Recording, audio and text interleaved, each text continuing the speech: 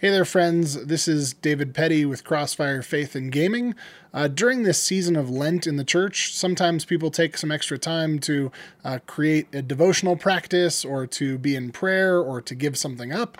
And so we've decided here at Crossfire Faith and Gaming that I was going to partner with my dad, the Reverend Steve Petty, and offer you some of his materials. And I double checked with him. He said it was okay. And I've even got him here on the podcast today. And so what we're going to do during Lent is we're going to offer these weekly devotionals that are based on some work that he's done called A Talk with Peter, that's going on another podcast right now. I've put a link to that podcast in the description below. Wherever you're listening, the link will be there. But the Talk with Peter is really, my understanding is it's a rewriting of Mark from the first person account of Peter. And so each week we'll go through different chapters. It'll cover different days as we get closer and closer to the resurrection and Easter. And so I've got Steve on with me right now. We're going to talk a little bit beforehand, and then we'll go into the devotional. And that's what we're going to do during Lent. So let me welcome my father, the Reverend Steve Petty. Good to be here with you, Dave. Thanks for having me. So tell me just a little bit about this Lenten devotional series you've got and Talk with Peter and where this came from. Well, several things, actually. Many, many years ago, I was pastor in a church in Pasadena, Holliston Avenue, and there was nothing for Holy Week. And so I wrote a Holy Week devotion called A Walk with Jesus, Resources for Holy Week. And we did that, published it within the church. At the end of the time, everybody said it was pretty good, and they said, you should send it off to Abingdon. I sent it off to Abingdon, and they said, wow, this is cool. We don't have anything like this. And so they published it. It was published by Abingdon Press for about 4 or 5 years, I guess, and went into 3 different printings, and that was what they pushed at Holy Week. So that was back in the 80s and 90s. Haven't really done anything with it since then because I was a pastor of church and just was really, really busy. Getting the time to write was tough. But now that I'm retired, the pastor at our local church here at St. Andrews by the Sea in San Clemente, California, asked if I would do a Lenten study. And I said, okay, I could do that, which got me thinking, what do I want to do with that?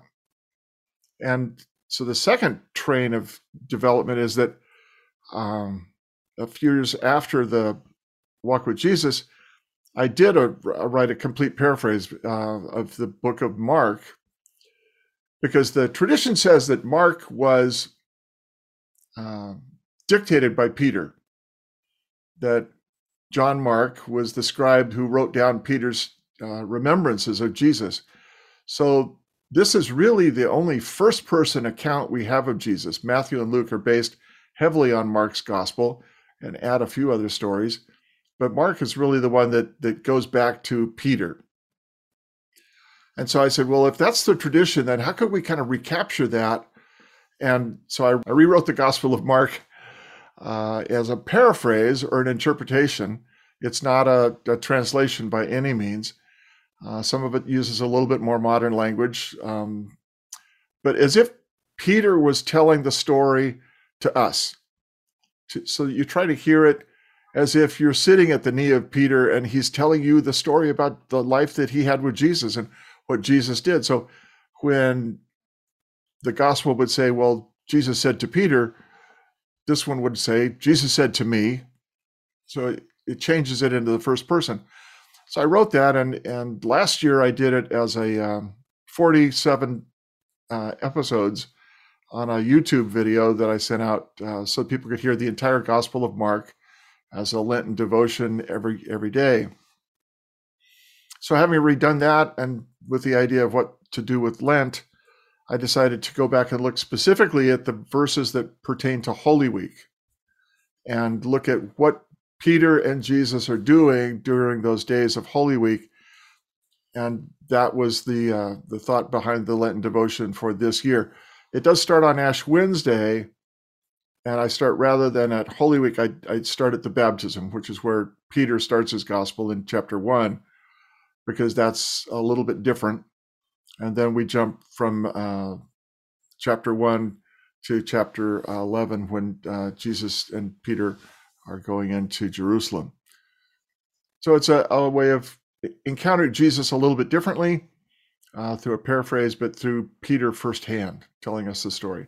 So the 7-part series for Lent, the second one is on Palm Sunday, and then it goes Monday, Tuesday, Wednesday, each day of the week as we work our way towards Easter. Okay, so you're saying so every week we'll get a day closer to Easter, starting from Palm Sunday, and then working our way towards Easter. Is that right? Right. Excellent. So I've got a couple questions about this week's, especially the first episode here. I found it very interesting and something I had never thought about. You say here in question number 3, the 5 questions for contemplation towards the end of the study, or not question 3, 4. Question 4, you say that we have this misconception Peter walked away from fishing to follow Jesus. I've always felt like that. I've always interpreted that from the text that he says to leave everything and follow him. But you say that they didn't walk away, that they came back and they still were fishermen. So how did you come to that conclusion, and what are some thoughts on that? Well, actually, everybody assumes what you assumed. I mean, what I was taught in seminary, that Peter just walked away and these 12 disciples spent their whole next 3 years just doing this ministry, walking around and healing people and being with Jesus. And I thought, did they really? Because there's not a lot of evidence to say that. The assumption is, because John gives us a timeline that's about 3 years long, that this was a 3-year process. There's nothing in Matthew, Mark, and Luke that tells us it's 3 years. We just get that out of John, which is curious because the 3 synoptics are older.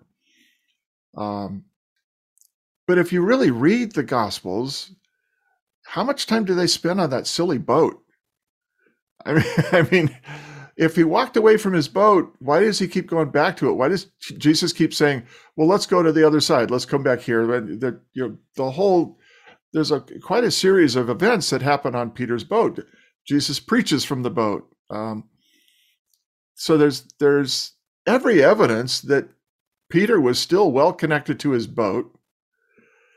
Plus the fact that they kept eating and sleeping and where do they derive income if he's also not doing what he normally does, doing some amount of fishing and I think all of them probably continue to do a little bit of what they were doing, but then they would take these trips and they would go out with Jesus in different places.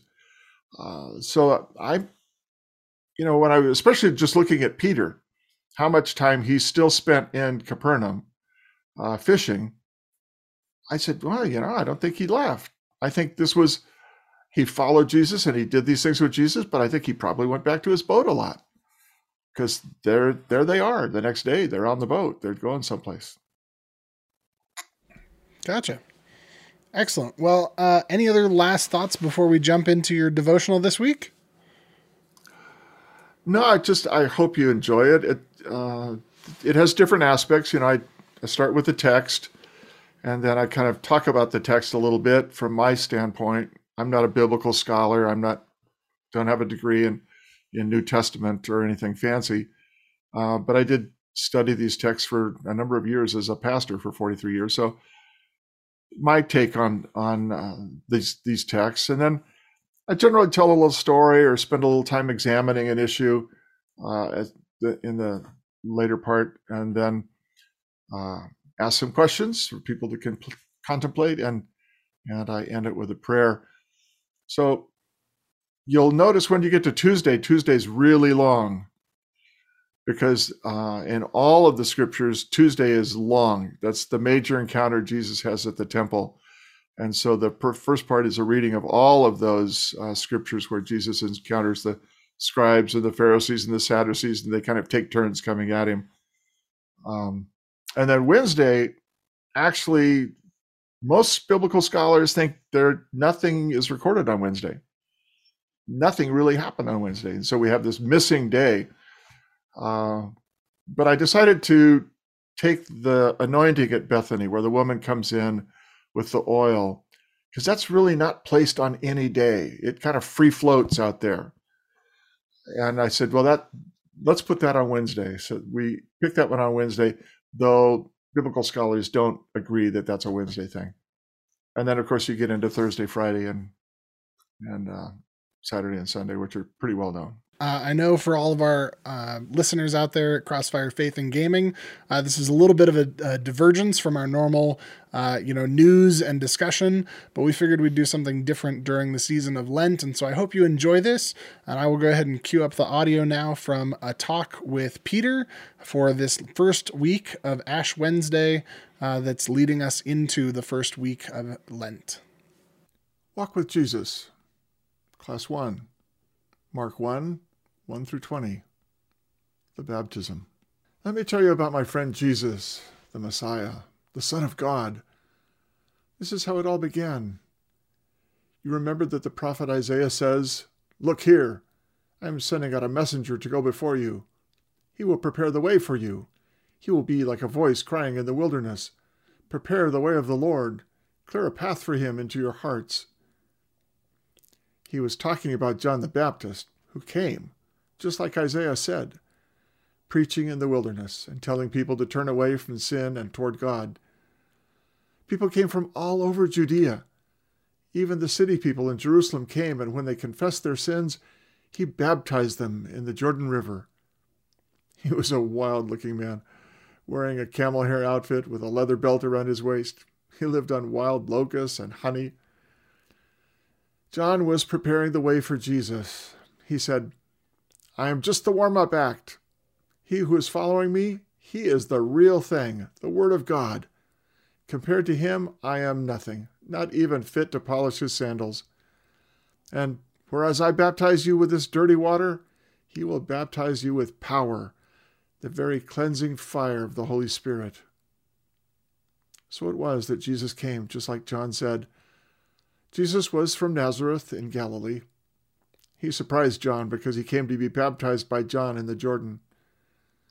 But the real surprise was not when he went into the water. It was when he came out of the water. He saw the very heart of heaven open up, and the Holy Spirit descended on him like a dove. And the dove came down. A voice said, "You are my son. I love you. Just seeing you pleases me." Now, just as soon as all this happened, Jesus left and went into the wilderness for 40 days, where he was tempted by all the evil in the world. The animals of the wilderness surrounded him, and the angels of God protected him. After John was arrested, Jesus came to Galilee, announcing that God was going to do a great thing. He said, "The kingdom of God is close, indeed, at hand. Stop messing around with other things. This is the good news you've been waiting for. Believe it." He was walking near the shore of Galilee when he saw me and my brother Andrew. We were casting our nets into the sea. Jesus walked up to us and said, "You gather in fish for yourselves. Come and follow me, and I will teach you to gather in men and women for God." We didn't know what to make of that, but we left our nets and followed him. A little further on, he saw Zebedee's sons, James and John. They were mending their nets. He called them too, and they left old Zebedee and followed along with us. The end of the scripture. The first question, where to begin? The journey of 1,000 miles begins with the first step. Ancient Chinese proverb by Lao Tzu. The question must have occurred to Peter as he dictated it to Mark. Where do I begin? I imagine Mark begging Peter to tell him everything he could remember about Jesus. The request was both personal and institutional. Mark never met Jesus, and Peter was the man Jesus once called his rock, partly as a joke, but also as a recognition that truth among men that we call disciples today. So Peter is as close as Mark will ever get to meeting and knowing the person they now serve as missionaries in Rome. But Mark also knows two disturbing things that deeply concern them both. Jesus' original 12 are dying, and their stories, their personal knowledge, their love, and their first-hand recollections are dying with him. Peter is under a sentence of death and will take his stories with him if they cannot be recorded and saved. So it is with personal longing and institutional urgency that Mark encourages the old man to speak. We don't know if the text is Mark's rearrangement of the story or if Peter began here. In my imagination, I think Peter started telling his story here. He thinks of all the places they went together. He remembers all the conversations, the stories Jesus told, the arguments they had.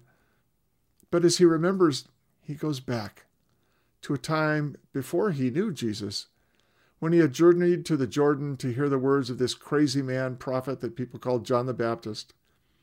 It was a great show, people confessing their sins and being dunked in the water. But the words that struck him were not of his need for repentance or John's hot damnation of the world. What Peter remembers is his promise that the Messiah is coming, a great and powerful Messiah that everyone had been waiting for was near at hand. So powerful was his coming to the Jordan that it surprised John. So powerful was his coming that the heavens opened up to bless him. So powerful was his baptism that it drove Jesus out into the wilderness for 40 days of fasting and temptation. Jesus walked into the spotlight, and Peter saw his glory for a fantastic moment. And then he walked off stage into the darkness and got lost for 40 days. Peter watched. Peter heard. Peter was excited and hopeful. Then nothing happened. Jesus simply walked away by himself. Peter went back to Galilee and quietly fished for 40 days. Did he remember the feelings of that day? Did they burn within his soul? Or did the feelings smolder to pour cold embers over the 40 days? Imagine Peter's surprise when Jesus shows up in Galilee, just walking down the beach. He looks at Peter and asks if he can stand in his boat while he talks to the people on the shore. Soon they gather round to listen, and Jesus begins with those words, "The kingdom of God is close indeed, at hand." He preaches, and they listen, and Jesus blows on those embers until they burn in Peter like the day of baptism. This is the good news Peter has been waiting for all his life. So when Jesus looks back at Peter and says, "Come and follow me, and I will teach you," well, Peter is ready. He is chosen. What a gift! What a moment! Thus Peter's journey began, and Jesus' ministry began. Fellow travelers on a journey of 3 years of joy and frustration, enlightenment and exhaustion, weariness and wondering, appreciation and argument, promise and denial, and also death and resurrection. For them, it began with one step, when Jesus walked out into the Jordan River. Where to begin? As with Jesus and Peter, we too begin our journey with Jesus on Ash Wednesday. I've chosen to begin not with ashes on foreheads, but with a word of remembrance that we are baptized in Christ. At the time Peter was recalling these events for Mark to write down, there are no church traditions except Sunday, the Lord's Day, the day of resurrection. Even that was not by choice. The earliest Christian celebrations of Jesus were on the Sabbath, Saturday, in the temple with other Jews. But the anti-Christian sentiments of the Jews quickly caused such commotion on Sabbath that Jesus' followers were forced out of the temple for their celebrations. So they moved over to Sunday and claimed a new rationale. This is the day of resurrection. But resurrection was inextricably tied to crucifixion. Both John the Baptist and Jesus, in their very early appearances in all the Gospels, proclaim, "The kingdom of God is at hand. Repent and believe the good news." Repentance for our sins was tied to our dying with Christ, and the good news of Jesus was fulfilled in his resurrection. As the church grew in influence, it began to establish new traditions. Seasons, as we know them today, weren't created until hundreds of years later. The 40 years in the wilderness as Moses redeemed the Hebrews prior to their deliverance into the Promised Land became 40 days after the resurrection, when the Holy Spirit filled the followers at Pentecost, 50 days after Passover ended. Then gradually, this holy period extended to time before resurrection. The annual pre-resurrection celebration lengthened to a week, then 2, then 4, and for some branches, 8 weeks of penitence prior to resurrection. The annual pre-resurrection celebration finally settling on 40 days, not counting Sundays. So counting back to 46 days before Easter, we find ourselves beginning on a Wednesday. In the 11th century, the tradition of Ash Wednesday filled this post. For the Roman Catholic Church, the issue really wasn't holiness, it was income. Based on a religious reality that people will sin. If we can make them feel guilty enough about their sin, we can extract more money from them in atonement for their sins. Ash Wednesday and Lent became a major method of increasing income, reclaiming the ancient act of placing ashes on your head from the book of Daniel to show how sorry you are for your sins. The church began placing ashes on foreheads to show as a public display that your period of penitence and contrition had begun. Today, many churches embrace the act of placing ashes on the foreheads on Ash Wednesday. Many Christians are led to believe that we've always done it this way, but that is not true. Protestant churches in America did not begin to embrace the institution of ashes until the 1970s, and it wasn't broadly adopted until the late 1990s. The primary theme of Lent is based on Jesus' 40 days of temptation in the wilderness. So it is curious that the Revised Common Lectionary makes no mention of that during Lent. For me, Lent begins at the Jordan. Our period of Lenten reflection on our own Christian journey following Jesus must begin by following Jesus. Jesus doesn't come to the Jordan to be baptized and forgiven for his sins. Jesus doesn't come to the Jordan because it's a great show. Jesus comes to the Jordan to find meaning for his life. What is it I'm supposed to do, Lord?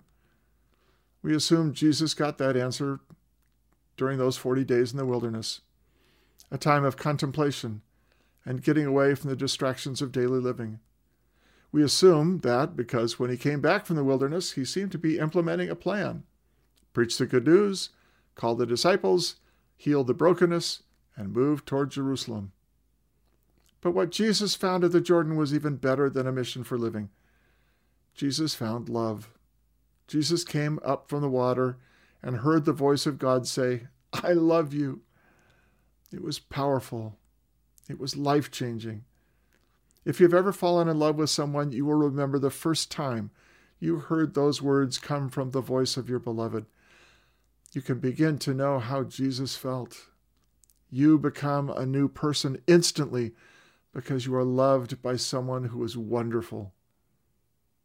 This, then, is where we begin. Close your eyes and feel the hands of God, wet with the water of salvation, moist with the passion of the Holy Spirit. Gently enwrap your head with blessing and hear the voice of God proclaim, "You are my beloved child. Just seeing you makes me happy. I love you." Now, bask in that for a moment.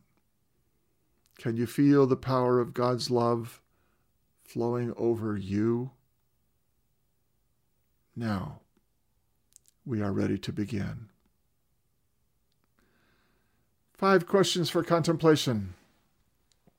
Number 1. Peter feels a sense of awe and power from the baptism of Jesus. Then nothing happens for 40 days. He had an inclination, a nudge that something was about to happen. When was it that you first had a sense that you wanted to give your life to Christ? What happened after that? Number 2. Most versions of the Bible have the baptism blessing saying, "You are my son, the beloved. My favor rests on you." But my paraphrase says, "You are my son. I love you. Just seeing you pleases me." Is there someone in your life who, when you see them, you feel a rush of joy that just pleases you? Who is that? 3. Jesus' first utterance after the wilderness was a proclamation and then a commandment. The kingdom of God is close indeed, at hand. And then he says, stop messing around with other things. This is the good news you've been waiting for. Believe it. What is Jesus asking you to stop messing around with? 4. We have this misconception that Peter simply walked away from fishing and followed Jesus. But the text never says that. In fact, the disciples returned to those boats often, traveling all around the lake, preaching, sailing into storms, etc. So it seems Peter is still a fisherman while also being a disciple. So, how do you keep on being you while also being a disciple? What does that mean for you? 5. Baptism had gone from John's spontaneous baptizing people in the Jordan to a full-blown sacramental ritual with rules and regulations, specific magic words that must be said, paperwork that must be filed on earth and in heaven. But I often think it's just kind of like the prodigal son returning home and the father running to greet him. The son says, "Father, I'm so terribly sorry."